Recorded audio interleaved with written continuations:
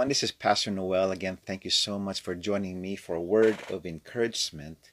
If some of you are going through very difficult times, you need prayer for sickness or anything, please write it down in the comment section so that I could pray for you, or the group can pray for you. Okay, so I hope you receive this word of encouragement in the best of health.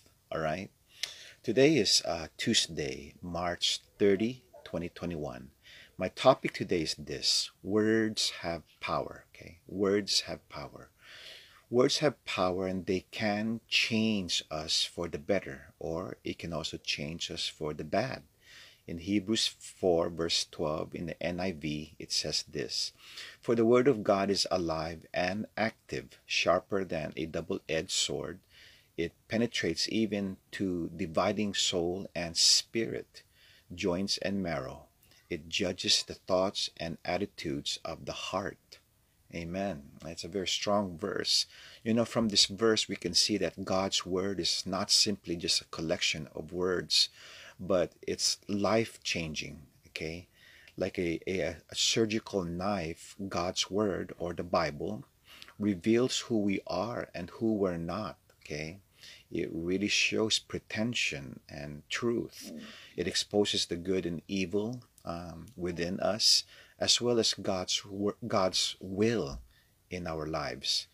As we listen and read God's word, it will shape our lives and impact even our situations, what we're going through. Okay, friends, who and what we listen to will influence what we do in our lives. Okay, it'll affect the way we think, establish our beliefs and views, how we respond to life situations or life crisis, and it will shape us to who we would become. Okay, if we constantly hear that we're failures, if we hear that we're not good enough, if we hear that we're not talented enough, we're not pretty enough, we're not in good shape, we're not smart enough, then we will eventually believe and live out what people tell us, or even lies that people tell us, or lies that goes through our thoughts from the devil.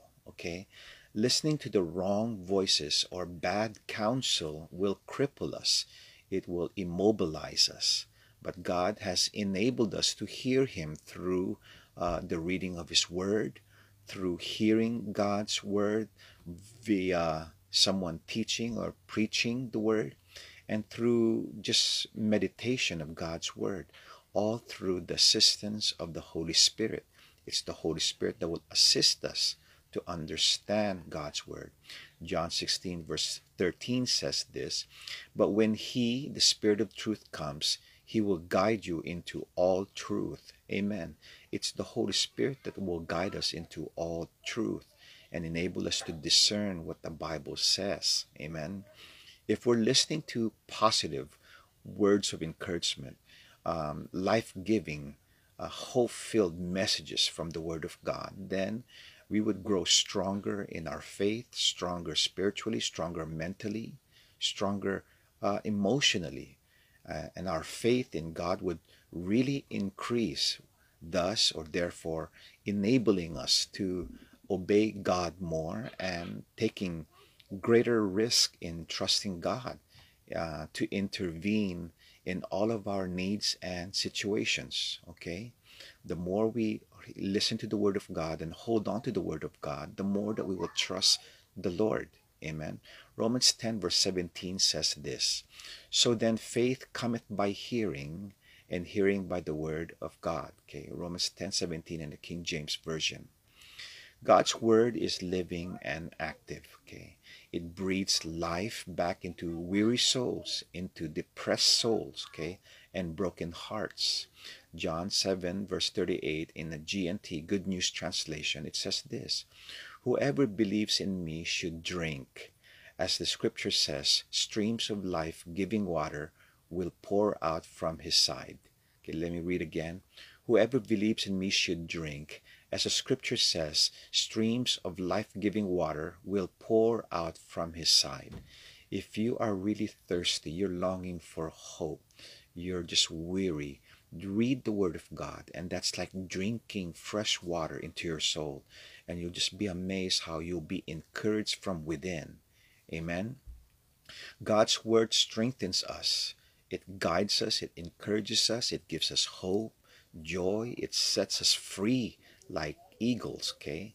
In Isaiah 40, verse 31, in the ESV version, English Standard Version, it says this: But they who wait for the Lord shall renew their strength. They shall mount up with wings like eagles. They shall run and not be weary. They shall walk and not be faint. Amen. So lastly, because because God's word, because word itself has power, it can influence. We need to be very careful that our words, be careful of what comes out of our mouth, okay? Because they can destroy and heal lives, okay? They can either destroy or build up people, okay?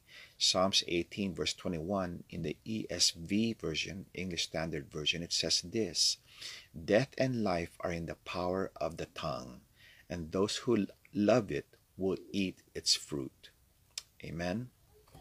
Well, I hope you're blessed. I pray that we would be careful with what comes out of our mouth. But again, we would also be careful to guard our minds from words that enter in through people, through what we read, through what we listen to.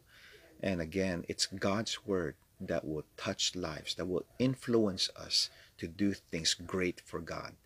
Amen. And that means just stepping by faith and doing His will. Okay? Faith comes by hearing, and hearing the word of God.